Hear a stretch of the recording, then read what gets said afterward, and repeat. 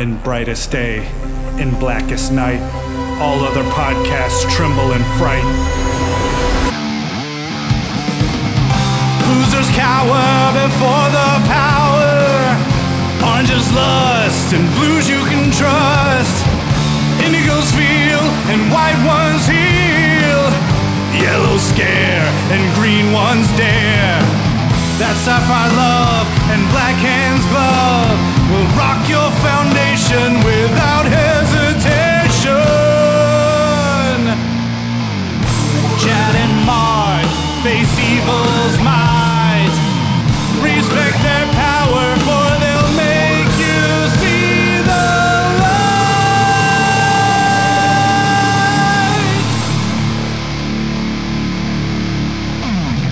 Hi, everybody. I'm Chad Bokelman. I'm Mark Marble. And this is the LanternCast. Episode 263. That's right. We are talking Hal Jordan and the Green Lantern Corps number 4 and number 5. I don't even know why we try for preamble anymore. There's really not. Let's just get right into it. Take it away, Mark.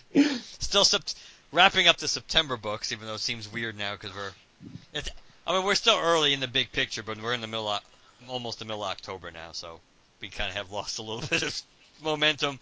But nonetheless, so let's jump right into this. This is Sinestro's Law Part 4. This issue is titled The Fear Engine. Robert Venditti, of course, the writer. Ethan Van Sciver is the artist for this issue. Jason Wright, colorist. Dave Sharp, letterer. Letterer Van Sciver and Wright did the cover. Kevin Nowlin did the variant cover. Andrew Marino, assistant editor. Mike Cotton, editor. And Eddie Berganza is the group editor. So we pick up in Space Sector 0 on War World, where some Sinestro Corps members have returned to give Sinestro some bad news here. Sinestro is kind of expecting to have Hal Jordan brought back to him based on where we left off last issue when Hal was defeated and they were given orders to capture him. We find out at this point that when these Sinestro Corps members show up, that these Sinestro Corps members show up and they do bring a Green Lantern, but they're not really bringing who Sinestro expected. They kind of brought Guy Gardner. So it's kind of like circumventing the. In a way, it's even worse for Sinestro than not getting any Green Lantern. Getting it's bad enough you don't get Hal Jordan, but the guy you get in his place is poor Guy Gardner. And these Sinestro Corps members are just so happy because it's like, we brought you a Green Lantern. It's like, aren't you happy? And Sinestro's pretty much it's like I wanted Hal Jordan. It's like of all the many Green Lanterns, Hal Jordan is the only one who, and of course he doesn't finish his thought. It's like if this buffoon Gardner learned, to return, then that must mean the rest of the Green Lantern Corps is back too. And Guy Gardner just continues to push Sinestro's buttons in this, which is kind of a cool part. It's kind of like we're back, in which Sinestro creates this really awesome, like this skeletal fist that just slams Guy Gardner into the ground. Sinestro pretty much gives the order to deliver Gardner to administer Lash. And it's pretty much instruct him to do nothing until I arrive. And now Sinestro now calls out for Lantern Strafe, who was the one who actually he was expecting to. That group of specific Yellow Lanterns he was expecting to bring Hal back with him, but he hasn't heard from Strafe. Now we cut to an unknown space sector where we see Hal Jordan pretty much being worked on, being tortured from his perspective, and it looks like he's being tortured, but he's pretty much on a table, and we hear someone talking to him. It's like Hal, here's a word of advice. It would be easier if you don't fight. And we see that Hal's ring is off and contained in a little yellow constructed chamber, and Hal is told to focus on the pain, let it take you, and we see Hal's ring keeps ricocheting inside the chamber, and it kind of is cracking the chamber slowly. Lantern Strafe and his Yellow Lanterns arrive to talk to Sinestro, and this is when Sinestro really starts looking for clarification. It's like, you've encountered Hal Jordan. I know that. Where's Hal Jordan? I told you to bring him here. And this is when Strafe says, well, Lantern Sornik arrived after we talked. She said you personally gave command, or the command, that she escort Hal Jordan back personally. Hal Jordan is, so Strafe thinks he did the right thing. Sinestro is like really pissed. It's like, I specifically told you to bring Hal Jordan, to me, but she's your daughter, and at that point, Hal, it becomes kind of irrelevant about who was going to bring Hal back, because Sinestro pretty much just splits Strafe directly in half with a constructed hand. Kind of like it's almost like it becomes like a crab almost, but it's like a hand, just like splitting him apart, two hands. So all the other Sinestro Corps members are pretty much, including Crib over here, they're pretty much are like walking on eggshells now because of what Sinestro did. Now Sinestro's also pissed because some of the people brought back to populate and to drive the Fear Engine for kids, and he kind of makes a point that I'm not going to abide the capture of children. I want, I'm instituting a levy amongst the strongest and hardiest of each world. This will ensure none perish from the demands of the Fear Engine. And it's like, this is when kind of Sinestro walks it back a little from the last time we saw him giving orders to any real Corps members face to face, because he says, I want my Corps to be enforcers, not villains. We must do only what we must to ensure order. Tell the others the manner in which Strafe was judged for his overstep.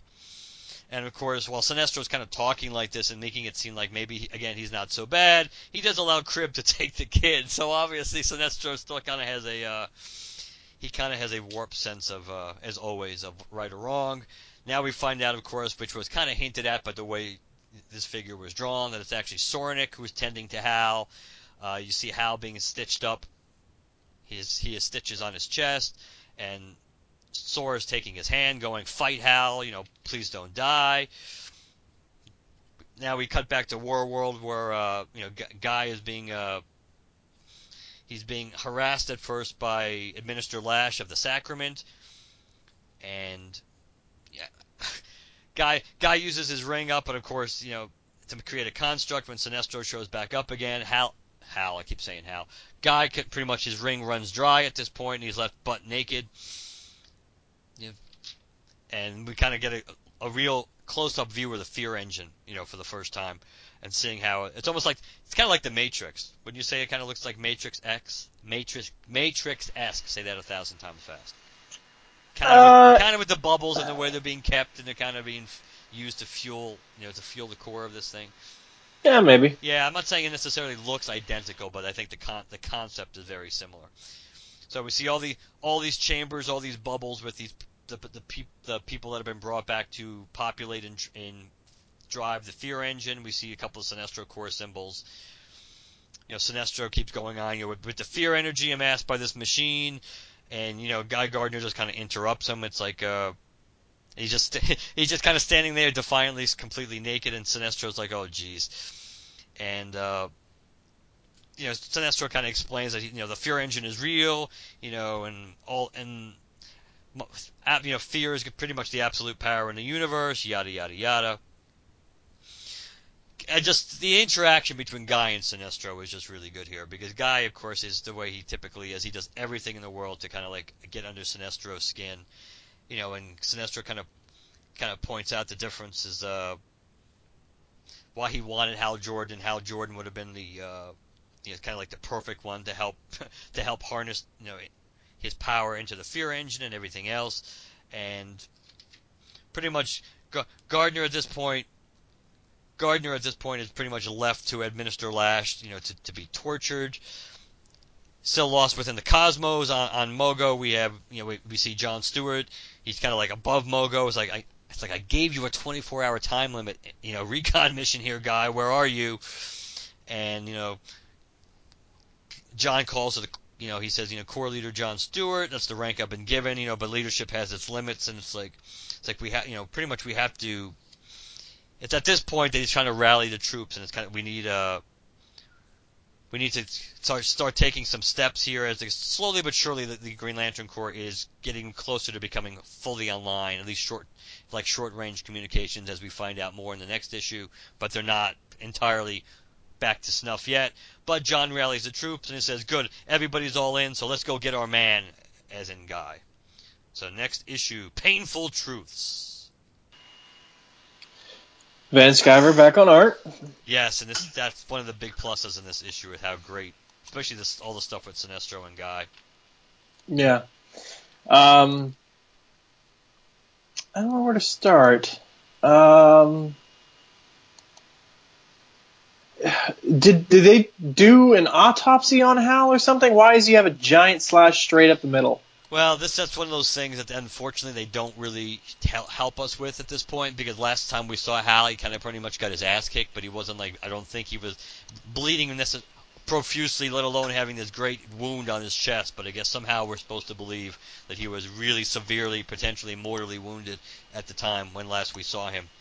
And Sora arriving and stealing him essentially from her father, on the way to her father, clearly. But that somehow she needed to do this work on him too to save him. I don't know. I thought it was kind of a stretch too. Yeah. I like the interaction between Sinestro and Guy. You get cocky Guy again, which is always good. Outside of like a JLI guy. Yes. There's a difference between cocky guy and asshole guy. So I like that. Sinestro, I don't know, he seems to be going off the rails a little bit in this, because he's, the way you were talking about how, he's saying, we're not villains, we're just doing what it takes to, maintain order, nothing more. Didn't you just tell everybody, hey, go instill fear? Nothing in that speech you gave earlier right. was some sort of okay, caveat 1, caveat 2. You just said, go forth, freak people out. You just expect your entire corps to know what you're talking about? Yeah, I agree. It's one of my. I mean, I like the fact that he's walking. I like the fact that he's walking it back. It's just unfortunately that they put us in a position where he's got to walk it back because as we've talked about before, I don't really think that was not a particularly smart strategy on the surface to begin with to do what he did when he did, and I find it hard to believe that Sinestro, even being Sinestro, would think that was the best way to go about things at that moment. So it's I'm going to draw the line after I told you that I wasn't going to draw the line, or after I crossed it, now I'm going to tell you not to cross it again, or we shouldn't cross it. But here, Crib, take this kid anyway. I don't know. Yeah, I agree. And the fear engine thing seems he's walking it back, but also going forward with it himself. He's imprisoning innocent people. Yes, only the strongest will do, just so they don't die on him. I mean, in a way, it makes sense because don't they say the central power battery, collects all the willpower from the universe and all that? Yeah, that certainly was one version of it. Yes. Yeah. So I mean, I guess in a way it kind of makes sense. And is there supposed to be something in the middle there? Is there supposed to be something in that bubble? I guess. I mean, it just looks like, doesn't it? Hold on, I'm trying to get back to that. I mean, because there are intentional lines in there. It's just is that supposed to be something, or is that just supposed to be a swirling mass of chaotic energy clouds, whatever the F it is? It could be where all the energy is pooling. It could also somehow be related to parallax too. Once we get, even though we. That's what I was talking about. Yeah. Because as we get to next issue, when you do next issue, we do give a little bit more of an explanation of what Sinestro did with parallax, which is one of the possibilities you and I discussed anyway. So it could be it could be twofold. This could be where the energy is pooling, and it could also be a way to potentially, recharge or regenerate parallax at some point in his full essence. But we'll see. I like how Guy goes off on a pretty much unpredictable, maybe suicide mission. Takes a backpack with him, and in the backpack he brings with him a 6-pack of beer.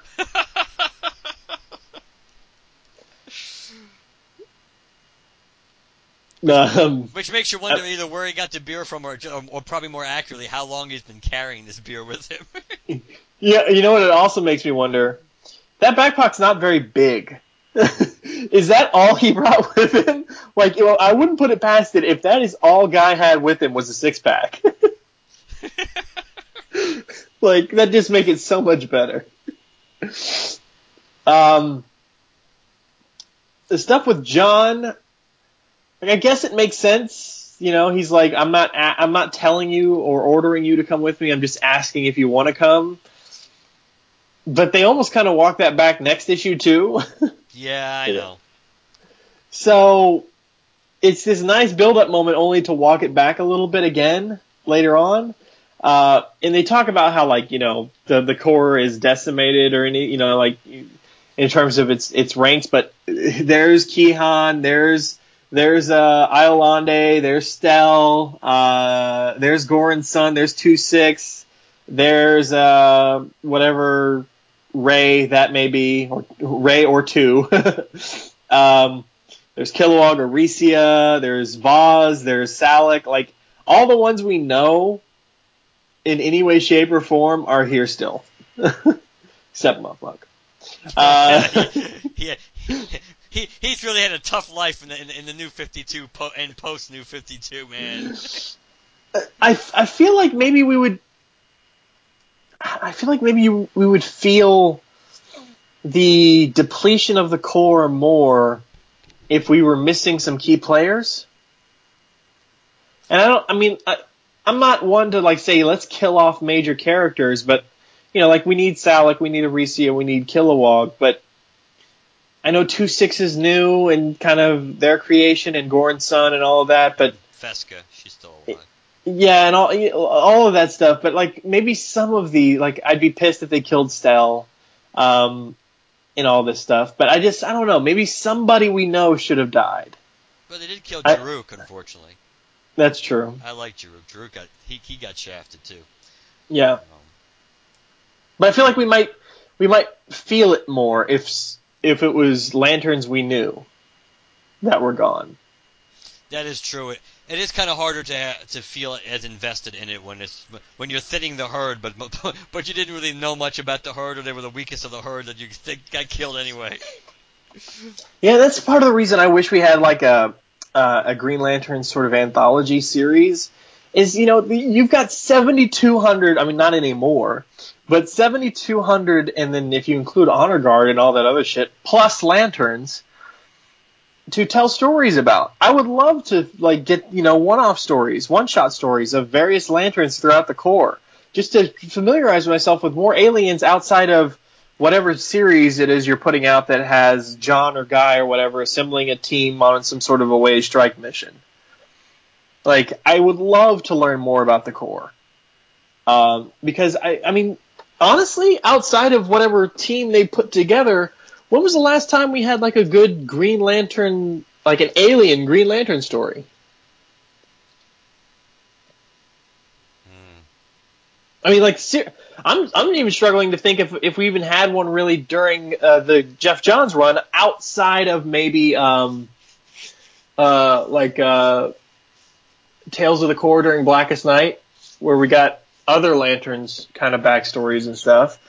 I know during the Green Lantern Core run, which Jeff Johns obviously wasn't writing, but there were like, you know, those 2 aliens that, you know, when the Guardians instituted the ban on relationships or whatever, those 2 lanterns. The ones who quit. Yeah. You know, stuff like that. We got some good alien lantern stories in there, which I'm not discounting. Those do kind of count. But I mean, outside of that, I mean, God, that was how many years ago that we got those types of stories? Yeah, that was a long time ago now.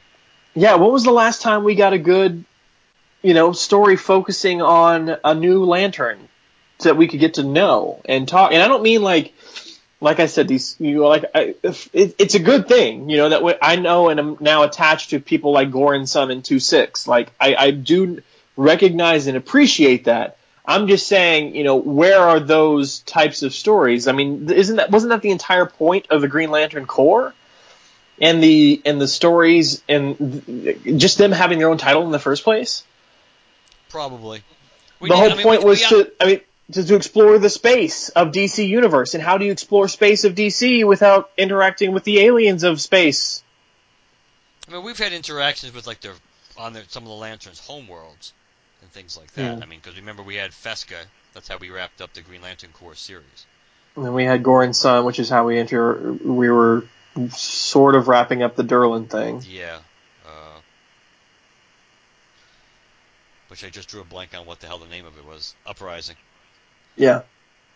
I'm not saying it's not necessarily gone. It's just that I don't know. I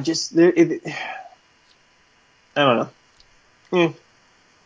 I'm not going to sit here and like waste time struggling for words to try and define what I'm trying to say. I just feel like maybe it's these giant overarching story arcs that are just killing our attention to detail, our little brief glimpses, stuff like that. That's kind of why I want an anthology series, I guess, is those would be nothing but quick breaths of fresh air. I agree. And I could become more attached to the overall characters, so that when you finally do whatever your new strike team is for Guy or John or whatever the hell it is you have going on in the next story arc or whatever it is, that when I see, like, what was the last time you saw like a lantern in the background? Oh, isn't that so and so from blah blah blah? Those moments. Those are always cool moments to have. And this is Ethan Van Sciver drawing, so I'm sure there's a lantern here in the background of this that I'm just not recognizing. I mean, I do recognize basically everybody, like even that onion-looking thing in the background. I know that lantern from somewhere. I just can't remember where. Same with this, I don't know, beetle snake-legged thing over by that panel with John right there. I know what that is. I recognize that.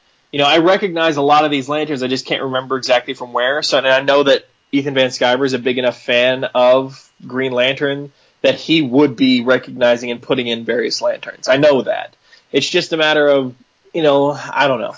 I just feel like, we could stand to learn a little bit more about the Green Lantern Corps instead of them just being in the background with John or Guy or Hal or Kyle or even Kilowog, Salak, Aricio, whatever, taking in the spotlight, and then the Corps just being there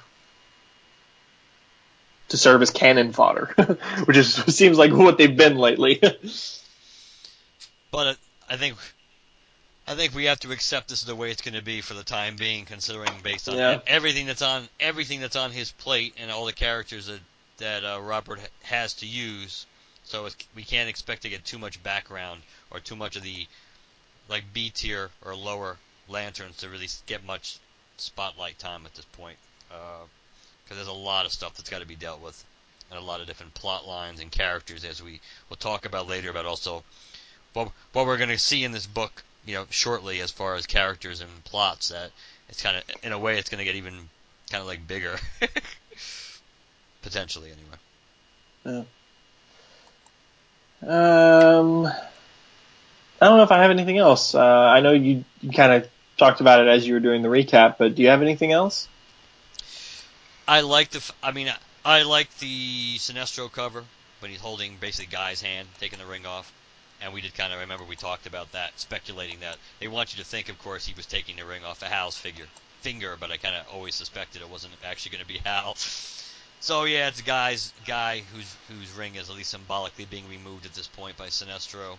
I think the artwork is really good in this, especially Sinestro. I like the fact that I even like the fact that the way Sinestro's hair is in this issue is that it's even more than just being kind of like shaved or cropped on the side. It's almost on the verge of almost being a version of a mohawk at some point, in a way, because his hair keeps getting on the sides. It keeps getting buzzed down more and more as you get closer to the top. So it's kind of a slightly different look there for Sinestro. I think four is the best issue of this series so far, which is kind of why I'm glad this fell into my lap by luck of the draw to do the review tonight. Why did you think I was going to pick this one? because to me it's a much better issue. Oh, okay. I mean, Fair enough.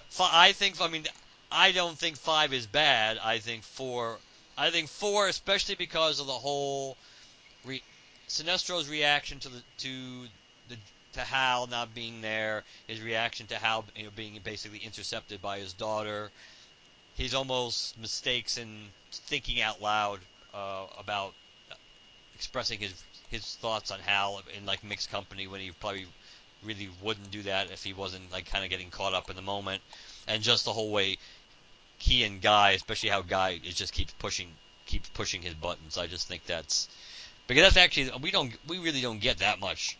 We haven't gotten a whole lot of interaction with Sinestro and Guy, especially one-on-one. When you really think about it, there hasn't been too much interaction between the two of them for a while. So I think it's kind of cool to go back to do that. So I just thought it was really, and I think it was and I think it also was a plus because we hadn't seen Ethan on art for several issues. So have him come back and he be the one that draws. Um, you know, he's lucky enough to be the one to get this issue to draw. So I think that all kind of worked out well. So those are my reasons pretty much. Looking back on it, I think the center cut down Hal's chest is actually done by Sora. Like she's performing surgery on him. Like how sometimes you got to crack open the patient's chest or something to get their heart going again. That kind of a thing. I think she's the one who does it to him because a straight cut down the middle of the torso, that's surgical. Well, regardless of whether it's an autopsy or a chest cavity crack, that is a surgical cut. So, and it's not something that's stitched up. When we first see Hal on the table, you see his blood and stuff and things cutting into Hal right there while he's on quote unquote the table. Yeah, but she is healing him as she'll talk about it. Right. She's basically doing what she needs to do to help heal him and to heal him as quickly as Right, but what I was saying is I didn't know where that center cut came from. Oh yeah, no, I don't think initially. We're not supposed. I mean, realistically, based on what we've seen, based on where we left off with Hal, there's no reason why anybody would understand. Honestly, why anybody would understand why she's doing what she's doing and why it's so invasive. Because when we last saw Hal, he pretty much had just gotten his ass kicked, but it didn't look. But it's not like he was impaled or something, and you understood why she would have a need to. She would have to get in there and do something really important. So that's kind of left up in the. I think that wasn't handled the best personally, but. All right, number 5. Number 5. This one starts with Guy being tortured.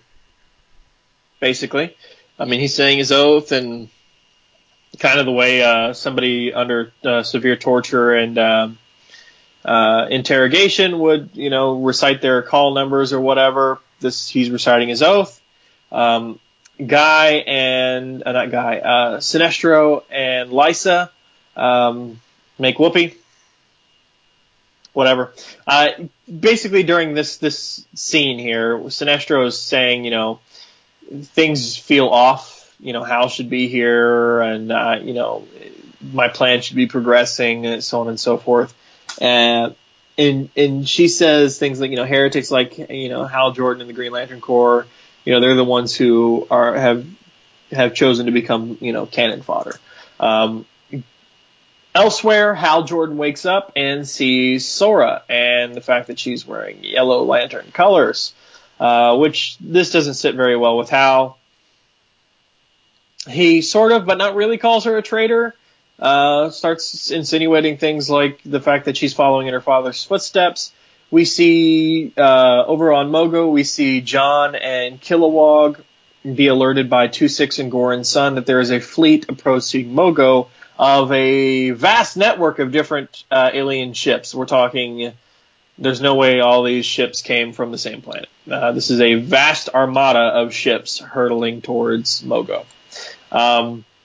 Back with Sora and Hal, they're having a discussion. She's saying, she's kind of making excuses and also owning up to the fact that she is the one who convinced the entire universe to follow the Sinestro Corps, because at the time it was under her leadership and so on and so forth, and now she's handed the reins back over to her father, after his miraculous recovery, she explains him absorbing the life energy of Parallax and all of that. And then this is when Hal reveals to Sora that he's essentially becoming I'm going to say entity.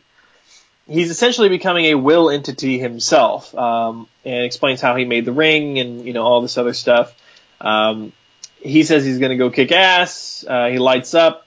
Speaking of lighting up, the Green Lantern Corps flies off of Mogo to face this armada of ships. Show them our line in the sand is what John is screaming, and Iolande shoots this massive energy cannon at, I believe, one of the ships. No, I thought those were pieces of ship. Those are actual ships. She's just shooting at them and exploding it right near the ships. I thought she was told to fire a warning shot and actually destroyed an entire ship as a quote unquote warning shot. We're gonna done fuck them up. No. John communicates with everybody, says we mean none of you any harm. Attempt to approach our planet, and we will have no choice but to fire on you. Next time, this shot won't miss. And one of the aliens says it's the Green Lanterns. Help us. John flies up to him for, I don't know, peace negotiations, whatever you'd call it. And they're basically saying, we thought you abandoned us. Sinestro is screwing everything up. He's stealing our people. We are mounting the only defense we know and going up against him. Can you join us? Well, first of all, our ranks are shit, is what John says. And second, we need intel, maps, information. You give me that, and I'll come up with a battle plan. And he says, it's yours, everything we have. And he says, then what are we waiting for? And the Green Lantern Corps plus Mogo plus this armada of ships goes flying off. Guy is still being tortured, and Hal is flying in to kick some booty. And next, assault on Warworld. Dun dun dun.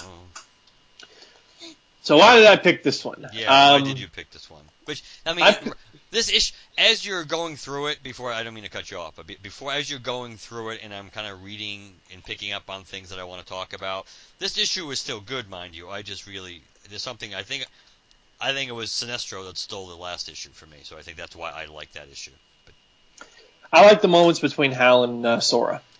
That makes sense. I like the whole conversation. I like the whole fact that he's confronting her, not necessarily calling her a traitor, but I just like this this sort of tell-all between the two of them. We can get Sora's perspective on things, Hal's perspective on things. I like the ships, all the ships coming up together.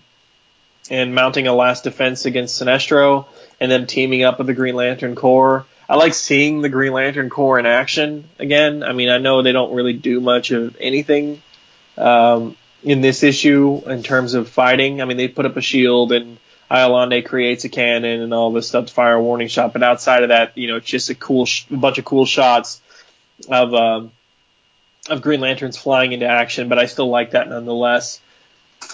Oh, hey, is that Metaphil? Right there, at the double page spread underneath Chip. Is that in the beginning or the end? No, the double page spread of all the Corps going up against the Armada. Okay, hold on. Right underneath Chip, in front of I don't know. Is that? Yeah, that looks like who it is. Metaphil? Yeah, that's cool. Is that what's his name? Armand Chuck or whatever? He's dead, isn't he? I thought he was supposed to be, but that looks like him right there next to Aricia, doesn't it? Yeah. Maybe it's just another relative. Arcus Chumuk. Isn't that his name? Arcus. Yeah, that's his name. Yeah, because he's the one that got his hand chopped off and died when everybody thought it was like Hal's hand floating. Yeah, when Parallax was about to show up for the first time. Yeah. But anyways, no, I just like all that stuff. I think it's cool. Yeah, just like the moment. The main reason though is the moments between Hal and Sora. I did like that. That. Oh my God! I'm sorry. I just noticed. Okay, so the panel where John, it's only 2 panels. The page, 2 panels. The top where John says defensive formations, and then underneath that you got a big shot of all the lanterns. Yeah. There's Rotlop Fan. Right there in the top right. Oh yeah. Rotlop Fan. Dan Kurtzky. Are you reading Green Lantern, Hal Jordan the Green Lantern Corps? Because there he is, Rotlop Fan, my friend. I'm trying to see if I recognize anybody else. So many of them are small. I know. I feel like I recognize this one all by herself in the bottom left corner here. I feel like I recognize her. I think that's her from something. And this one with a bunch of arms on the bottom, almost on the right middle. Right there, all the arms and all the legs. I feel like that's that one-eyed thing with the big black eye mask on him. The almost cartoon-looking creature you see sometimes in the Green Lantern Corps. Yeah, I think I know what you mean. Yeah, I feel like I recognize that. Is that supposed that green thing next to Vox? Is that supposed to be Floto? I'm not sure. Floto's supposed to be dead, isn't he? I would suspect there's probably more than one Lantern on the spread that might theoretically, supposedly should be dead, including including Chamunko or Monk over there. Yeah. Arcus Chamuk. Yes. All right. Yeah, but no, I mean, I don't really have anything in particular to touch on or go into any great detail, but I just kind of like this this catch your breath moment, kind of, between Hal and Sora. Because those two never really had any sort of tie together, but they're both prominent figures in the Green Lantern Corps and in the mythos and all this stuff. And they do have an odd tie to one another with Hal's relationship with Sinestro and her being Sinestro's daughter. You know, there's some sort of tie between the two of them where I think it's interesting when the two of them talk for any length of time.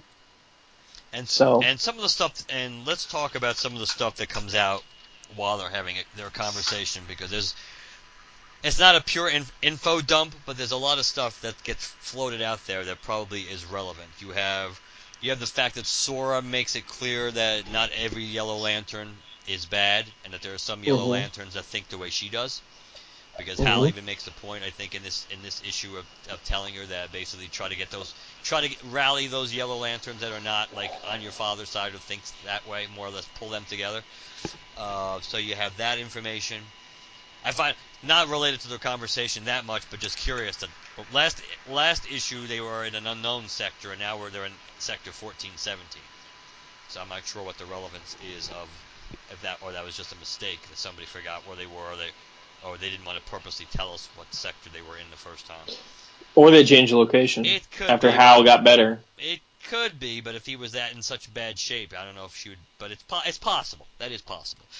I like one of the things I thought of with the Sora and Hal thing, which is I think also factors into how Sinestro was reacting, is that if you go back, I think it was during the Pale Bishop storyline, that when they were trying to play on Sinestro's, I think that's where it came from, play on Sinestro's worst fear, one of his worst case scenario. Remember they had that vision that Sinestro had to fight off, in which Sora basically was lovers with Hal, and the way they were kind of like both making fun of him or lording over him.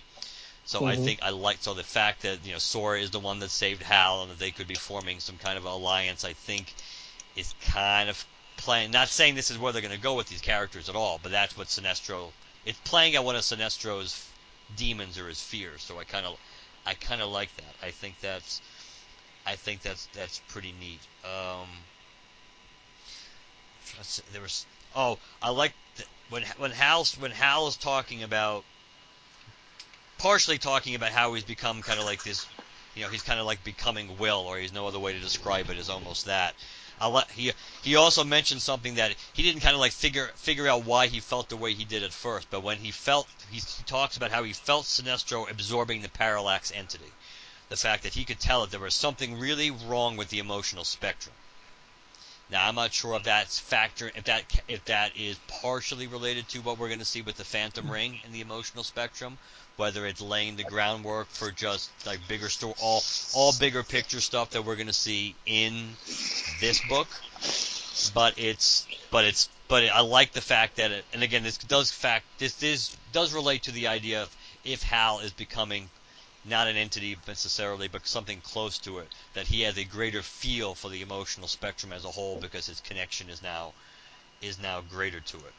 But it's also the fact that this issue confirms between what Sora said and what Hal responds to it that Sinestro didn't just become host again to Parallax, that he did something different. He pretty much did absorb the life energy out of Parallax, whether that meant he actually killed Parallax or just put him in almost like a took about everything he could out of Parallax and still leave him leave him technically alive. That's probably what happened. But either way, he didn't just take Parallax into himself again. He literally drained him like a battery, and that's enabled Sinestro to heal himself, or at least for now to heal himself. So there was a lot of stuff that came out in the Sora and Hal talk. So I think that was pretty cool. I like the fact that you're already getting like the universe kind of pushing back against the Sinestro Corps, which again, Sinestro should be realizing this. That's why I don't think that strategy seemed dumb to do what he did. To just, oh yeah, everybody trusts us now, so let's screw them over immediately across the board. Not just the people that are being resistant or putting up, trying to be problematic here in the big picture to us establishing our rule. Let's just screw over everybody, even the people that welcomed us willingly and have no issue. Dumb strategy. Sinestro, I think, should know better than that. But and I don't know. I'm curious about what Hal, as much as Hal has a strategy, what he's going to do.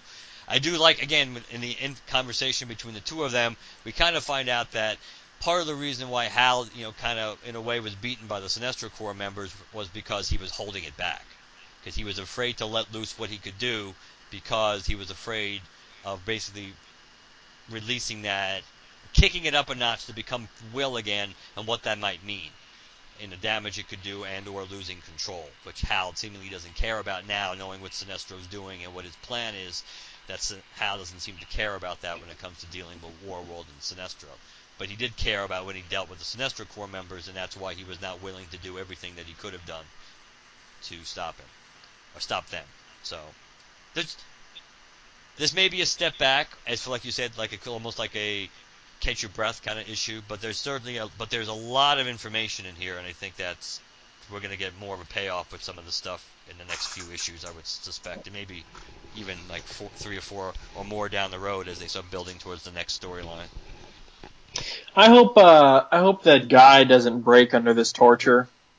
I'm really getting sick of the whole, under the thrall of somebody else type of thing because of mind control or possession or breaking them or whatever. I'm just, I just hope that the reinforcements arrive in time and Guy is hurt and needs to be, helped or whatever. But I don't want to see him in the thrall of Sinestro or, broken and just, he's got his own mind about him, but he's, doesn't want to be hurt anymore. And I'm done with all that kind of bullshit. I don't want to see that factor into anything. I doubt that's going to happen. I do too, but if it does, I'm going to be pissed. The stuff with Sinestro and Lysa didn't really tell me anything other than I don't know. It didn't really tell me anything. No, they're being very cryptic in almost everything to do with Sinestro and Lysa. Not that that's new, but yes, they're not giving. She keeps falling back into the pattern of, oh, the Book of Parallax has said this and that and the other thing, and Sinestro is kind of like, making it. And some of this comes out in the next issue too, makes it clear that I kind of like humor you to a certain extent with this, with this prophecy stuff, and sometimes you have some pearls of wisdom, but the reality is, at the end of the day, things, more or less kind of like the Terminator thing, there's no future but what we make, and that kind of thing. That Sinestro's not one for really believing in things that are preordained and can't be changed and things like that. So, their relationship is interesting. It always kind of has been interesting, but yeah, I don't think that was. We certainly didn't get a whole lot of pearls of wisdom compared to the conversation between Hal and Sora. Right. Anything else you want to say about this issue? I'm just trying to make sure I didn't forget anything of relevance. I was trying to scribble down notes as we were talking about this. I'm interested to see how the War World stuff is going to go, since we know, again, this whole Sinestro's Law first arc is about to wrap up, and we'll talk about what, what's going to be coming, down the road, based on the information that we have. But yeah, I don't know. I don't quite know how it's going to end or where we're going to be left off, but it's interesting. It would be. I'm certainly more interested in this book right now than I am Green Lanterns. I do think there's more in this book that keeps me, and I think Robert is doing a good job with the pieces that he has to juggle. I think he's doing a good job so far. I think I'm looking forward to the conclusion, but I don't necessarily know what to really expect. All right. Well, we're going to take a quick break, and when we come back, we'll do a little bit of listener feedback and some other stuff. But before we do, try to sneak in one little bit of kind of feedback. So over on Twitter, I tagged both Sam Humphries and Robert Venditti, and I asked simply, "Where are the Templar Guardians?" ? I didn't do like a question mark and an exclamation point or anything. I just said, "Where are the Templar Guardians?" Hashtag Green Lantern, DC Comics, Hal Jordan, the Green Lantern Corps. Sam Humphries responded and said, "Vacationing in Palm Springs. The desert air is good for their upper respiratory problems." Steve Reich won! Yeah, when I read that, I was like, Thanks okay, for nothing, prick. dude. Nah. Like, I'm assuming, I'm gonna not take that personally and just say that, that's just, your standard social media Twitter snark, Yep. That's what everybody kind of has. But at the time I read it, I was like, okay, dude, whatever. Like, I know that like there's nothing in here that suggests that, but we all have these moments where we're like, I'm gonna read into effing everything. And at the time I read into that and I was like, I highly doubt we're ever going to see the Templar Guardians again, and Sam Humphries is just telling me to completely forget about them. Like, doesn't matter, forget about it, don't worry. And don't expect us to give you any sort of exclamation. I don't know how I got that or how I leaped to that conclusion. Bad day for Chad. I guess, I don't know. But and Robert Venditti didn't respond, so... Oh. I thought the point of this was that Robert was going to say something that was going to kind of like redeem that statement. No, nothing was said. And he usually responds. That's surprising. Which leads me to believe maybe there is something that we will see down the line. I don't know. But I don't know. We'll see. I just wanted to throw that out there, though. That I did ask, and I did get a response. It's just... I asked the question and received no answer. So we are going to take it. I think we'll get the. I mean, we have to be getting close to getting the answer to this. I mean, there's too many other.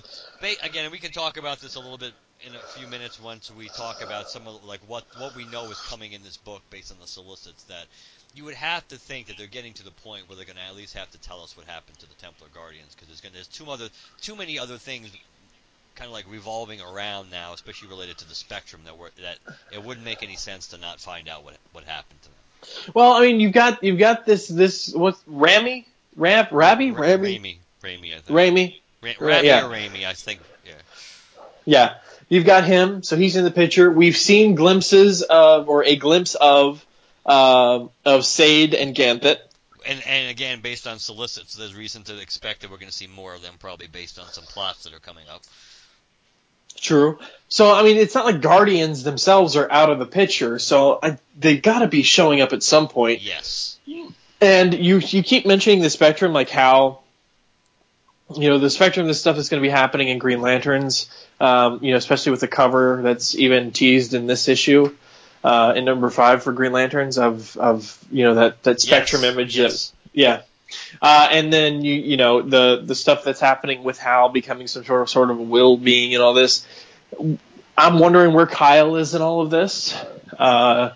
We have seen him. He felt something, He was one of the ones that felt something in that little splash page thing of whatever. So we have seen him as a White Lantern.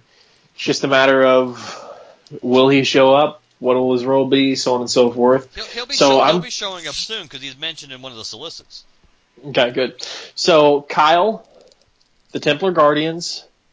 I want to see whatever the hell's going on with Larfleeze, and is it going to be happening in Hal Jordan of the Green Lantern Corps or Green Lanterns? Because he's shown up on the cover of or in each of these books by now. It's going to be Hal. Which one is it? It's the Hal book that he's in the solicits for coming down the road. But he was on the cover of one of the Green Lantern books. I think he was on the cover of one of the first few issues of Green Lanterns. Yes. Right. So I'm curious to see what they're doing with that character in which book, and if it's in both books, what's going to be happening, and so on and so forth. The Red Lanterns, we just finished with this Red Dawn thing, and I use the word finish loosely, so I don't know. But my main three though are Templar Guardians, Kyle, and Larfleeze. I want to see what's going on with all that. And to me, we have to add. To me, I would, even without going to personal interest in the Spectrum, I would have to add, and we need to find out who took the Green Lantern Corps off the table, because that's relevant. Yes. Because whoever has the power to do that, why couldn't they do it again? And why did they do it to begin with? So I'm sure this is not a forgotten plot point. I'm sure it's going to be included this is going to be an explanation in a major storyline, depending on who knows when we're going to see it. It may not be until like a year down the road, even still. But I'm sure that reveal is not something it's going to be used to get the maximum effect. Now, it may have nothing to do with what Cullen's explanation would have been, or who Cullen would have had behind it if he had the opportunity to finish what he started. But I don't have much doubt we're going to be getting an explanation, because that's too important a plot point to not go back to. Obviously, the Rollick and Cronus shit, that might be picked up on down the road just because it's convenient in a different storyline to reference back to it. But it's not. It really isn't. It's interesting, but it doesn't change things so much. It's like one of those retcons again, where you get pieces behind the scenes that make you see things from a different perspective. A parallax, if you will, but something that does not necessarily change any major events. But that's not a big deal. Who took the Green Lantern Corps off the table? Yeah, that's big, and they can't just keep kicking that can down the road. But the Templar Guardians, I think we'll see the Templar Guardians before we get the explanation about what happened to the Corps. All right, guys, we're going to take a quick break, and when we come back, we'll have a bit of listener feedback and some other stuff to talk about. Hey, who likes Wild Dog? Who let the dogs out? Who let the dogs out? No. I am taking this podcast seriously. There's no way that song will appear anywhere in the show or even the commercials. I'm doing this right. I'm FKA Jason of the Silver and Gold podcast. On September 17, 2016, a new show will be appearing on the S&G feed. Wild Pod, a Wild Dog podcast, is a mini-series covering the DC Comics character that is sort of their answer to the Punisher, Wild Dog. I'll be covering the original 4-issue miniseries, the 1989 special, and various other appearances of Wild Dog. Watch for it at sngpod.com or the Silver and Gold feed on iTunes and Stitcher. Vance, why do we even own that CD? You ain't nothing but a hound dog. Been snooping on the door. You ain't nothing but a hound dog. Been snooping on the door. You can wag your tail, but I ain't gonna feed you no more. All right, guys, we are back from break. We have a voicemail we did mention that we had the voicemail before, but we have to.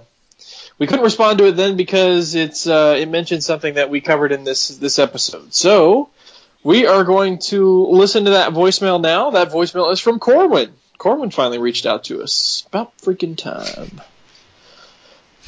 All right, we'll play that, and we're always berating. Oh, well, I say we. I'm always berating our listeners. I know Corbin does reach out to us fairly often, which is what I was about to say, but I was just so visibly stunned by that commentary, I just had to sit still for a few seconds. Sorry, Mark had to Corbin. absorb things. Yeah, it's always me. Hey, give us feedback. And then when you give us feedback, hey you asshole. Hey, you asshole! It's great to finally hear from you. You should do it more. All right. Well, let's just forget me being an asshole and for half a second and listen to what Corwin's got to say. You were one for more than half a second, Jack. I'm sorry. It's all right. All right, Corwin, what do you got for us? Hey, fellas, it's Corwin. I've been, biding my time and biting my tongue a little bit with the rebirth stuff, just trying to give it a little bit of time to grow. At this point in time, Hal Jordan and the Green Lantern Corps 4 just came out, and I will say I'm feeling a little bit better about the book. I really wasn't happy with the turn that the Sinestro Corps took, trying to feed this fear machine. It seemed like a step backwards from Sinestro, who pretty much did the same thing on his home planet of Korrigar when he took it over and subjected everybody underneath him. It just seems like his original plan in his original book, or the Sinestro book, seemed like a better, more feasible thing than for him to switch tracks real quick and all of a sudden, snatching up people. I will say I was pleased to see that he was pissed that they took a child, and even though they're feeding this fear machine, he takes a stand with, exactly who's going into this machine and have some kind of standard. So I do feel like it took a step back, which is why I didn't call in earlier about it, because I wanted to see it play out before, I jumped to any conclusions. But the other thing that made me call was Green Lanterns number 6, which honestly I wanted to call about it before, but I was just biding my time, and I just had a feeling they were going to be bringing back the Rage Entity, and I had a feeling that's what this whole thing was about. And lo and behold, here it is, the end of the issue, right there. And I just wish I would have started something sooner. But enjoying that book. I will say, yeah, Jessica does get a bit annoying with her back and forth. And with the Red Lanterns, remember, we got the Rage Mother. I know you guys were talking about it before, where all these Red Lanterns came back from the dead, but remember, the Rage Mother can bring people back from the dead. They just kind of respawn out of blood, so there you go. I'm trying to keep it short. I know you guys always want voicemail, so there you go. I'll hit you guys up again soon. Keep doing what you're doing. Still enjoying the show, and I'm still tuning in. Later. Yeah, I mean, I guess it's good that Sinestro's got standards in terms of, making sure a kid doesn't get brought into the mix, but, well, it's almost a kind of too little too late in a way, some way, shape, or form. But also, I mean, as far as standards of who's going into the Fuhrer engine, maybe who's not going in, because it seems like a bunch of these people are just innocents that are going in. He doesn't care if they're innocent. He just cares that they're strong enough and they have enough fear they're capable of putting out enough fear to meet his quota. So, but yeah, I know what you mean though. Sinestro and ethics and his standards are kind of really questionable to begin with. But I do agree. I think Corwin is, and I've said this before. I don't like the turn. I don't like the turn the Sinestro Corps made. I think it's too quick a pivot to do that. I don't think, for various reasons, and we mentioned it in this episode too. It doesn't seem like it's a strategy that it's a strategy you can't go back from. Once you do this, any chance you have of being accepted and being seen as a viable alternative to the Green Lantern Corps in the universe, you're just pissing that away. So it doesn't seem like that should be plan A here. So I agree with them, on that. So yeah, I don't know. He's making some of the same observations and points we are. As far as the Rage Mother is concerned, I mean, yes and no. It's not like we forgot about her. She does bring people back to life, but I mean, Not everyone. it's just true. No Rancor. Yep. But where all of a sudden did Atrocitus come from? And I don't mean like his mother. Yeah, like yeah. I don't mean like, he was dead. I mean, he was ostracized. He was gone. He was not even respected by the Red Lantern Corps anymore. He was defeated. He was done, son. He was out. How did he get brought back in? And I do realize that, he was brought back in supposedly before this whole rebirth thing started. Like, it was during one of Cullen's books, right? Lobo. Yeah, it was during Lobo. We saw him in that. But like, even if we're not going, Cullen didn't give us an explanation, and even if Sam Humphries is not even basing anything he's doing off of what Cullen did with the Red Lanterns, we still have to know, where the hell did Atrocitus come from? How did he gain control of the Red Lantern Corps back? Was it just as easy as the fact that they were leaderless and he just stepped in? Was it that simple, or was there something more going on? Where the hell did the Rage Mother come from in the first place? How is Bleez respecting Atrocitus again? Because it doesn't seem like she had any respect or acknowledgement of him in the first place before all of this. So if he did show up and take control of the Red Lantern Corps, you think if somebody were to stand up to him, it would be Bleez. So the fact that all of a sudden she's kowtowing and, just being all humble and yes sir, no sir around him, there had to have been some sort of epic battle for control, or he had to do some slapping around or something to make her suddenly be this way towards him again. So what happened? Those are the questions we have. It's not necessarily, where did the Red Lanterns themselves come from, the ones that we saw killed, because all right, you've got a Deus Ex Machina in the form of the Rage Mother, but all this other stuff, where can you give us anything? Can you give us a hint of an answer? Like anything? Yeah, and these are things. I mean, we've talked about this ever since this storyline first popped up in Lobo, when they started going off on this really convenient thing that we really haven't seen a huge payoff with anyway. The only really big payoff we ever got out of Sinestro's mission to either thin the herds of the other Corps and to capture their rings was whipping out the Indigo Ring to do the teleportation during the battle with the Pale Bishop and everything. Which was cool. Yes, and it kind of made it seem worthwhile why he would want an Indigo Ring especially. But the idea of doing so much stuff related to lanterns over in Lobo didn't make any sense. I mean, it made sense if you wanted to get some crossover sales, figuring Colin's writing the Sinestro book, he might get some people interested in Green Lantern and the Spectrum to read Lobo, because we know Lobo is not going to have a big fan base to begin with. Certainly not that version of Lobo, which is not your classic, if you will.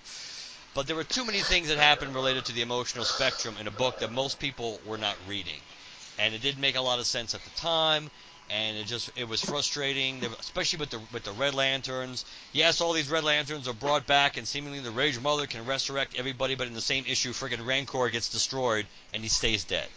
So it doesn't. I mean, the Red Lanterns especially, we need to know how Atrocitus and Dexter pretty much got out of wherever the hell they were kept, which we could assume was Mogo, but we don't know. How they escaped, how they got rings again, how they were able to resurrect the Red Lanterns to begin with, get Bleez and Rancor or whatever to come back to their side. All these things, we never ever have gotten an explanation for that, and that's a problem. It is a problem, especially so. But I don't know. I think maybe at some point we'll get at least some explanations of some of it. But that stuff I have less confidence in. Yeah, in terms of it, some people have said, some of these differences we should just accept because Rebirth wasn't a crisis level event or anything, guys. It didn't change the universe. It didn't do anything other than kind of refocus the DC universe. There was no time altering thing done. So there's no reason for no explanation. If there's no reason for no explanation, then we should then, by default, get an explanation. We don't have any other feedback, but we do have some other stuff to talk about. But before we go into the big one, because that requires people having to watch 13 episodes, do you want to talk about Flash, Supergirl, Arrow, Agents of S.H.I.E.L.D., any of that other stuff first? We can talk about... Well, if you don't mind, before we go into the TV stuff, let's talk a little bit about what we know is coming down the road in this book. Only because it kind of puts the period at the end of the sentence for the Hal Jordan, the Green Lantern Corps part of the show. Without going into huge... I mean, there's spoilers, but as much as spoilers as there are in solicits at this point. Most people, I think, probably read the solicits. We know coming down the road in this book, we know there's going to be Starro, right? Starro is going to be in there. We know Larfleeze is somehow going to be involved in Hal Jordan, the Green Lantern Corps book. We know, speaking of which, something we did talk about as in predictions down the road for this. So see, it's not just Corwin. We can make predictions that sometimes come true too. The idea that the Sinestro Corps and the Green Lantern Corps are going to be teaming up, even if it's short term, to deal with issues, especially Starro / the Larfleeze, I think, especially storyline. And a big storyline that I'm going to be interested in, which may, as we hinted to, may pave the way for at least seeing Ganthet and Sade come back and be more of play a more serious role in this book, is that Hal, seemingly after his confrontation with Sinestro, Hal, even if it's just because he figures that this will be a nice antidote to the Sinestro Corps being because it will help amp up the power of the Green Lantern Corps, or just because he realizes that the universe needs a lot more hope, that seemingly Hal's next mission after that he gets done with the Sinestro's law part of the book, that arc, that he's going to be going to seek out and trying to bring back the Blue Lantern Corps and reestablish the Blue Lantern Corps, which might mean we actually find out what happened to his friggin' blue ring. Who knows? Maybe he'll get it back. But overall, there's some cool stuff that's coming in this book based on what we know is looking at the next 5 or 6 issues is pretty cool. Yeah, looking forward to it for sure. Okay, so back to the TV stuff. Let's talk about the Flash, since the Flash is the only one other than the other main thing we're gonna talk about. Okay. Yes, as we record this, the second episode aired tonight, which I will be watching as soon as we're done here. But the premiere happened. Flashpoint. It happened. It was a thing, and it aired. It was barely a thing. What'd you think? Oh, by the way, guys, spoilers for any show you hear us talking about going forward. And that's part of the reason we're keeping it at the end of the episodes. I was a little disappointed at this, even though, yes, how episode 1 ends, clearly the quote-unquote original, if you can even figure out what really the original timeline is anymore, or even to try to reestablish truly. But even though everything is not put back nicely into place the way it was before Flashpoint, I was a little disappointed that whole idea that, I gotta set things back and let my mom get killed by Reverse Flash and everything else, that all that happened in the first episode. I thought that was kind of lame, that because they kind of build up the whole Flashpoint thing, and then the true Flashpoint concept of everything changing because he saved his mom, that pretty much just gets taken care of in one episode. I was kind of disappointed in that. I was, but I wasn't. I wasn't really looking forward to spending much time in the Flashpoint universe to begin with. I suppose part of our disappointment comes from being comic fans in the first place. Although these shows are based in the comics, as well as they keep dropping in several little things for us as fans, and the Flash in particular is really good at that. I feel like sometimes we're at a disadvantage because of our knowledge. Like, there is only one way Flashpoint can end. Barry's mom has to die again. We knew that because we read the story. So, that sort of heart wrenching moment. It's not like it's not, it's not like it's not potent. The fact that watching anybody have to come to grips with the fact that, I have to allow my mother to die is going to be something emotional to watch on TV, but it kind of pulls the punch out of it when you know it's coming. That's true. So I wonder if sometimes we're kind of at a disadvantage just because we are comic fans, because we know what's supposed to be happening. There are certain things where they're obviously going to take a different turn than it does in the comics, but Flashpoint is one of those things. There's really only one way it could have ended. And that's how it ended in the comic. So I'm interested to see that. I'm interested to see maybe some bleed over in all of this. Now, it said alchemy on the mirror. Is that right? That is correct. Does that mean... what is his name? Abracadabra? Or am I thinking of something else entirely? Or is he supposed to be become the rival in this universe? Because it's the same guy, right? It's just in the Flashpoint universe he became the rival, and in this universe... I think it is, yes. It's supposed to be the same. Yeah, I believe it's supposed to be the same character. Okay, so is he supposed to be becoming the rival through some sort of alchemy? Why is the word alchemy on there? I mean, I'm pretty familiar with the Flash universe. It's just I'm not as familiar with it as I am with Green Lantern. Like, I do have the Silver Age Flash Omnibus, Volume 1, and I do have the Mark Waid or whatever? No, the Jeff Johns Flash Omnibus, Volume 1. And, smatterings of various Flash issues throughout its long, long history and stuff. But I just don't know where that's a side of things I don't necessarily know where that's going. Is he supposed to be becoming the rival in this new universe, or this quote-unquote new universe? Or because when I think alchemy, I think magic, and I know it's more kind of like science-based magic, like chemistry plus magic kind of stuff. And the only time, when I think magic and I think the Flash, I think of Abracadabra. Yeah, I don't think that's where they're going. Well, he is one of the few rogues we haven't seen so far. So I mean, even if that's not where they're going with that particular character, I'd like to see him. What do we know about where we're going, though? Grodd's supposed to be showing up at some point, right? I think we're supposed to be going back to Gorilla City. I think so. Okay, so we got that. Have you seen the trailer? And the only reason I'm bringing it up is because there is a Flash-related thing. Have you seen the trailer for Legends of Tomorrow, the new season? No, I have not. Oh, that's awesome, dude. You got to watch it just for, at the very least, even if you don't watch the show, just to see like all the DC stuff they're going to be dropping in there. Like, again, guys, spoilers. Did you watch the first season of Legends of Tomorrow or no? No, I never did.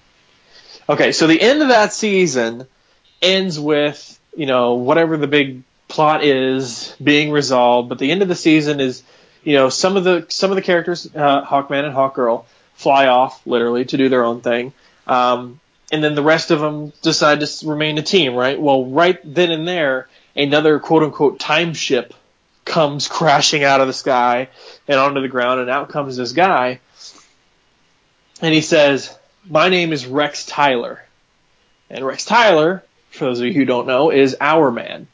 And that is going to be introducing the JSA. The JSA is going to be coming into this. Stargirl is going to be a part of this. They're bringing back Jonah Hex for a couple of episodes, I think. I think I saw, what is it called? What's his name? The General? Wade Eiling? Wade Eiling, how he became kind of like some sort of Hulk type creature, but in the DC universe? It sounds somewhat familiar, but I'm not Did you watch the Justice League cartoon? Sporadically, not regularly. Okay. Because he did show up in there. But I think I saw Wade Eiling in there. Like, there's so much DC stuff happening in the show, it's ridiculous. But Reverse Flash shows up in this show. And he's interacting with some other villains, and it's almost like a Justice Society or a Secret Society of supervillains type of thing where some villains are starting to come together. I have no idea. It's just cool. The reason I bring it up is because of Reverse Flash. So if this guy becomes the rival and Earbod is alive and well and back, then who's the big bad this season? The rival or Earbod? Eobard, whatever. Just call him Thawne, baby. Yeah, there you go. I don't know. I'm trying to figure out because I'm really, really, really, really, really getting sick. I mean, I know it's only been 2 seasons, but I'm already getting sick of this whole speedster time yeah. travel thing every time. Well, not just that. It's just, good speed versus bad speed. You got Reverse Flash in the first season, Zoom in the second season, and now we have the rival. If the rival's going to be the big bad, then I'm going to be really disappointed. I'm getting sick of bad speedsters being the big thing. Can we finally see the rogues come together as a big group? That could be the main threat, or Grodd, or something outside of the speed. Can we forget the speed thing? I get that it's the natural inclination, the way to do things, but Flash versus Reverse Flash, Flash versus Zoom, Flash versus the rival. That's gonna get old quick, and it already is for me. I don't know how the rest of you feel. I know where you're going with it, though. I think there's a certain amount of truth in it. I think it gets just like and we mentioned this before multiple times. I'm getting sick and tired of Barry making all these stupid decisions. And Yeah. and as you pointed out, as a character, he's inherently supposed to be more. And yes, we do know being intelligent does not mean that you make good decisions. I mean, it's not absolutely a written guarantee that just because you have a high IQ, your decision making skills are going to be good. But Barry has really exuded and demonstrated horrible decision-making skills, and being his cockiness gets him into trouble. So when he's not making bad decisions, he's being really cocksure and gets himself into trouble. So having that just continue to be the pattern is I agree. I think they do run the risk of kind of going the way Arrow kind of has, which is turning a lot of people off and having people less interested in the show at this point than it was. And some of that might be inevitable with shows like this. I don't know if maybe there is a certain shelf life depending, unless you really shake things up. But I'm more interested in seeing, him and Jay Garrick team up and do things like that this season. That's what I'm more interested in. Vibe. Yeah, all that stuff I'm interested in. That stuff interests me more than just another generic bad guy, or whether it's going to be Reverse Flash again showing up and being a problem and different. It's like they always have an out too when it's another speedster and one who can travel through time, because you can always have a different version of him stop in and have be a problem. Kid Flash, I'm looking forward to seeing, but actually, more so than Kid Flash, I want to see Jessie Quick. That's true. Because she was affected the same way Wally was at the end of that season. So I really want to see Jessie Quick. Like you said, definitely more Jay Garrick, real Jay Garrick. I definitely want to see more Flash world building. I think they're actually supposed to go to Gorilla City, not just fight Grodd Grodd comes back to Central. I think they're going to Gorilla City, which is on Earth 2. So that's interesting. So how is that going to work? Vibe is supposed to be Vibe. So I'm just curious to see how it all plays out. It's interesting that we haven't seen much yet with Caitlin Snow. Sure. Even in the promos just for the Flashpoint episode, she wasn't much of a factor. No. I mean, she wasn't much of a factor in the episode itself, But even in teasers for future episodes, like we haven't seen much of Caitlyn at all. And I'm surprised I'm the only one saying anything about it, because I haven't seen anybody else like on other podcasts or blogs or on Facebook or anything. Like nobody's mentioning anything about Caitlyn. I'm curious to see what they're going to do with her. Are they going to go Killer Frost route? Like, what is going on? Or is it something simple like, the actress herself, got tied up in some other project and she can't be around as much? I don't know. And whatever role Dr. Wells is going to play this season. Yeah, that's true. That's always whichever version of that character we get, it's always intriguing and fun to watch. So I am still interested in the show. I can get a vibe off it, no pun intended, off this series or this season, that it's kind of important for me, like, to keep my interest. I think if it could go it could go horribly wrong and I lose my interest in the show. I'm hoping that's not going to be the case, but I definitely could see a scenario in which that could happen. But luckily I like the cast, so I don't think that'll happen right away. It did have the lowest season opener so far for that series. I mean, it's only been 3 seasons so far, but I did see a couple of articles that they didn't have as many viewers, anywhere near as many viewers for the premiere as they did for seasons 1 and 2. Yeah, it's always a little disconcerting. Yeah. So you don't watch Arrow. Don't watch Arrow. Wild Dog showed up. I did hear about that. Yeah, and Ragman will be showing up. I know. I know, that'll make you so happy. That's gonna I'm gonna freak out. I'm gonna watch probably every episode that has Ragman in it at least 2 or 3 times, because I'm going to. No, I'm gonna look very intently at every single scene Ragman is in. That's interesting. The Wild Dog stuff was kind of cool. I don't know. Arrow isn't something I'm necessarily. See, I don't want to say I don't like watching it, or I'm watching it and it's just to keep up with it or anything, because I'm standing here, guys, and I'm talking on Skype with Mark, and I'm looking across my room, and right over there on one of my bookshelves is sitting a stack of season 1, 2, and 3 of Arrow on Blu-ray. Okay? It's not like I don't like the show. It's just at this point, it's more of which half. It's out of loyalty. It's out of the cool stuff they do with the DC universe, and it's like, there are certain pieces of the season. Like it's either the first half or the second half or the entire season, but every other episode has like really incredible moments that I just cannot let Arrow go.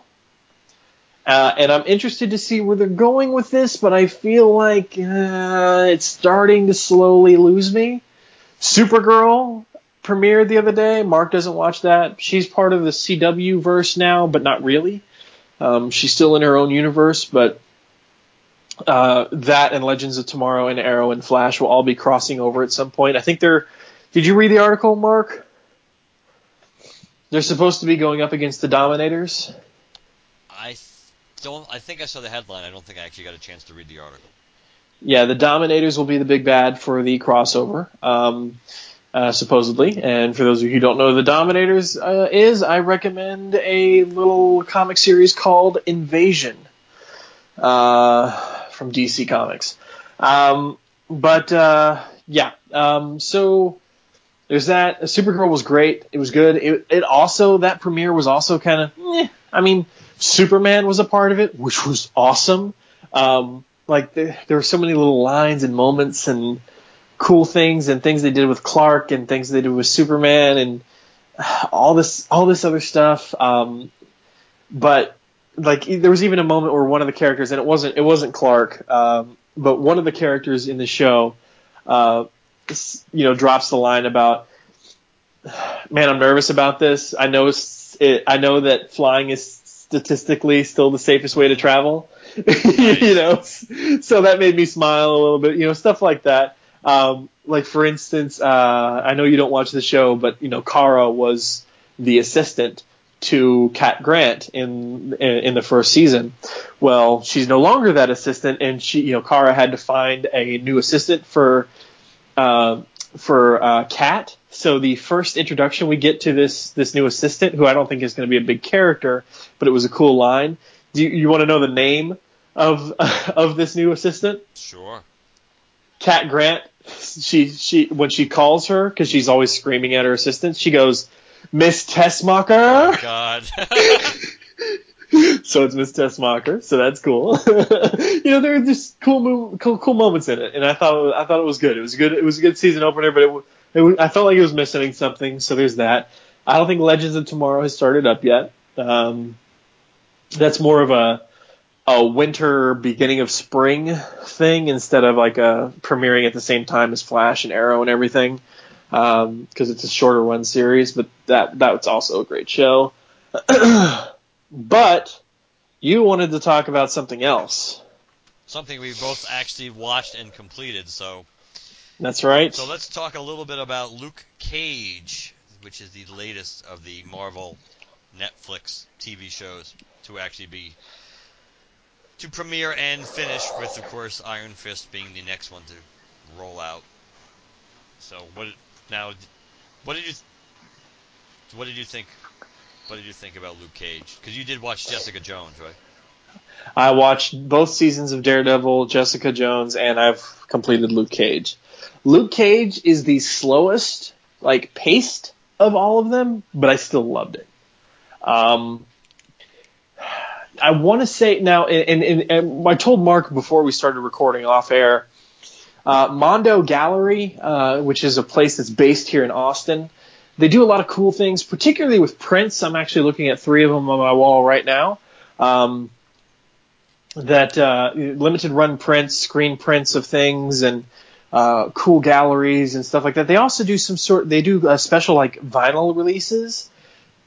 Mondo is doing a vinyl release of, I guess, dual disc, whatever you want to call it, vinyl release of the soundtrack to Luke Cage. The reason I bring it up is because not only did I pre-order it, I kind of feel like, how and not as severely, but how in Guardians of the Galaxy the music was a character, kind of? It was a part of that movie. Yep. I feel like the music was a part of the show. Yeah, they definitely played up the whole aspect of having the club be such a key set piece made it easier to do that, but it definitely fed the music was a character because Harlem itself was a character, I think. Yeah, that's true. I think the music and the fact that it's Harlem are tied together. I also think it's also tied together because the character of Luke Cage was, the powerful, strong black man in the 70s. You know what I mean? Right.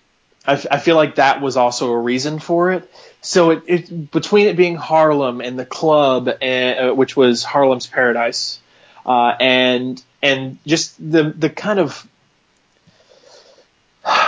gospel funk, I guess, maybe, that not necessarily that wasn't just playing in the club, but while they were, having scenes out in the streets and stuff like that, or in the barber shop, or, any of this stuff. I feel like the music was as big of a part of it, or a bigger part of it than in any other show so far from the Netflix fare, or just any Marvel show. Cause I'll just go ahead and throw in Agents of S.H.I.E.L.D. in that, or Agent Carter. I enjoyed it. I enjoyed Mike Cotter, is that his name? Coulter, isn't it? I'm not sure. I enjoyed his portrayal of Luke Cage. That's a character I don't know much about.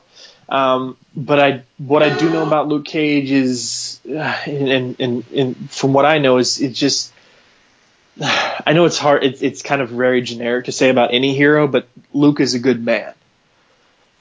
And I really got that from this character, is his sense of morality, his history, stuff like that. I know that him and Jessica, in the comics, they end up married to one another, have a kid, stuff like that.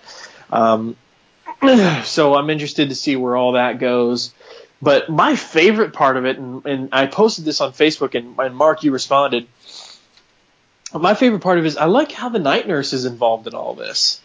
Like, she's like the Sam Jackson, Nick Fury character. It's like that character brought the Avengers together. This, and you know what? Actually, let me revise that. She's almost like the Phil Coulson. Like, I know that Nick Fury brings the Avengers together, but Phil was like the cattle. Yeah, he's the common thread. Yeah, he's the common thread for a lot of these people. So I feel like what was her name? I can't, because every time I see her, all I think is I know that character is supposed to be Night Nurse, so I think of her as Night Nurse. What was her name? You mean Claire? Claire. There you go. Claire Temple. She is the Night Nurse in Marvel Comics, and I think there have been several characters to go by the term Night Nurse, and this is actually the first time that they use that name. In one of the episodes towards the end in the club when all that stuff is going down, like when Luke is in the kitchen and stuff like that. Yeah. Remember that? Okay. So like she's pretending to help her friend, and one of the thugs says like, "Hey, give the night nurse here some like medication or something like that." That he uses the word night nurse, and that's the first time you ever hear her called that. So that's cool. But I like how she's like this common thread. She knows Foggy and Matt, and she helped Luke and Jessica, and now she's in a relationship with Luke. And then at the very end of the final episode, she grabs like a like one of those flyers that you tear a piece off of for a phone number, and that's for a self-defense class, which is hinting at the Iron Fist side of things. So she's going to be like this Phil Coulson like catalyst for the Defenders. So I really like how it's a long game that they're playing with that. And it actually works. Like, they're not jamming her in there in ways that you're just like, what the hell is she doing there? It actually makes sense. Yeah, with Claire, I just think she does. It's really weird to me how she just seems to naturally belong in this like Luke Cage universe, this series, even more than in Daredevil. Certainly more in Jessica Jones. I think the relationship with her and Luke, I think, is fleshed out a little bit more, even than her relationship, I think, from what I saw in the episodes I've seen of Daredevil, than with Matt. So I think that's one of the things I really like about the show. I definitely think the cast across the board, I think, is really, really good. I think they absolutely nailed the origin episode. There's no doubt about that. The fact that they do such a good tie-in to the original appearance, literally the physical appearance of Luke Cage with his crown, if you will, his bracelets, his color scheme, the sweet Christmas stuff. They do a really good job tying that in. So I think that, and yeah, I think that works. I guess I think the only real negative, and I think you mentioned this, the idea about the pacing, about the show being, it could be a little crisper. I think it absolutely could be a little crisper. I don't think we need necessarily 13 episodes of these Marvel Netflix shows. I think 10 episodes would probably be sufficient. 13 episodes Game of Thrones, yes. 10 episodes of Netflix, yes. I think it just, I don't know if there's enough story. Even with Jessica Jones, I kind of sensed that. I thought that they could have, and especially with Luke Cage, it was odd because of the Cottonmouth thing. Once they lost Cottonmouth, it's almost like it was 2 seasons in one to begin with. Yeah. I think it's it it was entertaining. It was cool.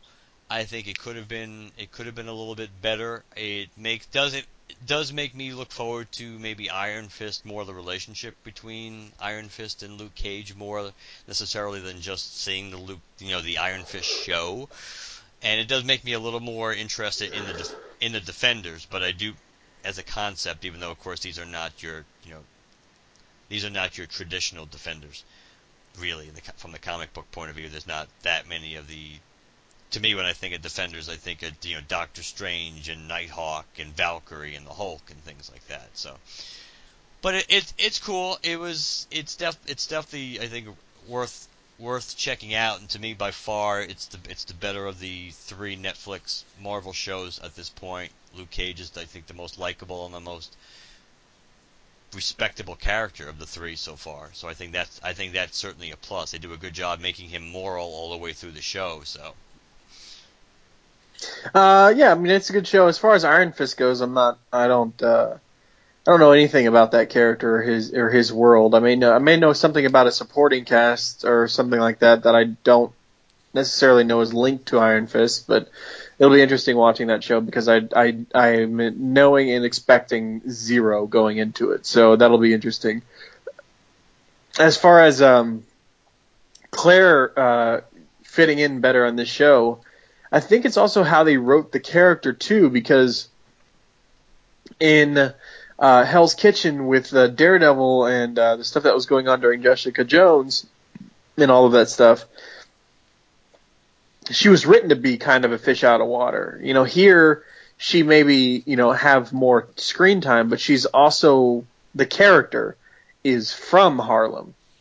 So she is quite literally at home. True. On the Luke Cage show. So that works a little bit better in terms of her characterization, because she kind of fits in that world. Just the things she knows about the neighborhood and, all that stuff. Yeah, that's a good point. It's a great show.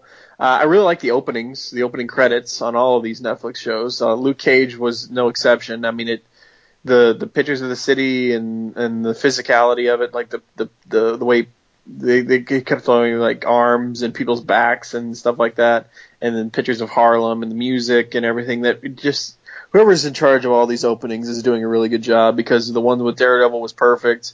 When that first came out, the Jessica Jones one fits that show and its tone and its template, and then this Luke Cage one also they're all these openings on these Netflix Marvel shows is really good. Yeah, they definitely put the effort in. They're doing their legwork and their homework, and the music in general is, the music in general just on the show, just kind of captures the flavor of Harlem. It just kind of it becomes, it's kind of a character onto itself in the show, and I think so they do a really good. The series definitely has a natural feel to it, a unique feel to it. Certainly different than, let's say, Daredevil and Jessica Jones, like it should have. But I think the music helps that to a large extent, and I just think they definitely have a vision of what they're doing. Kind of trying to build the Netflix TV universe here and connect all these threads. So I think so far they're doing a good job. So hopefully Iron Fist will continue it, and hopefully then the Defenders will take it to the next level. Yeah. All right. Anything else you want to say about it? No, I'm pretty happy with it. I think, to me again, I think it's the best of the 3 shows overall. Probably again 10 episodes. So Defenders, you probably can get away with 13 depending on who the big bads are. We know Sigourney Weaver, what it's supposed to be related to the Defenders now, is I think it's supposed to be one of the big bads, I think, on that show, what they're going towards. We don't know who she's playing, but she's supposed to be on that show. So I think 13 episodes you can get away with for the Defenders. I don't know if you really need 13 for the other shows. I think 10 episode seasons would be sufficient. But that's just me. But yeah, it's definitely worth checking out. All right, you want to tell people how they can reach us? Absolutely. You can email us, LanternCast@gmail.com, LanternCast@gmail.com. Visit our website, LanternCast.com. There you can access our forum. Well, actually, you can access mostly our blogs and our movie reviews and our Dark Star reviews, Ringcyclopedia episodes. Pretty much everything we have at the moment you can access. You can follow us on Twitter, Instagram, and Facebook. Use hashtag GLCast to locate us on any of those. We are on iTunes and Stitcher. Please leave us a positive review on whichever format or platform you listen to us on. Last but not least, 708 Lantern is our voicemail. 708 Lantern.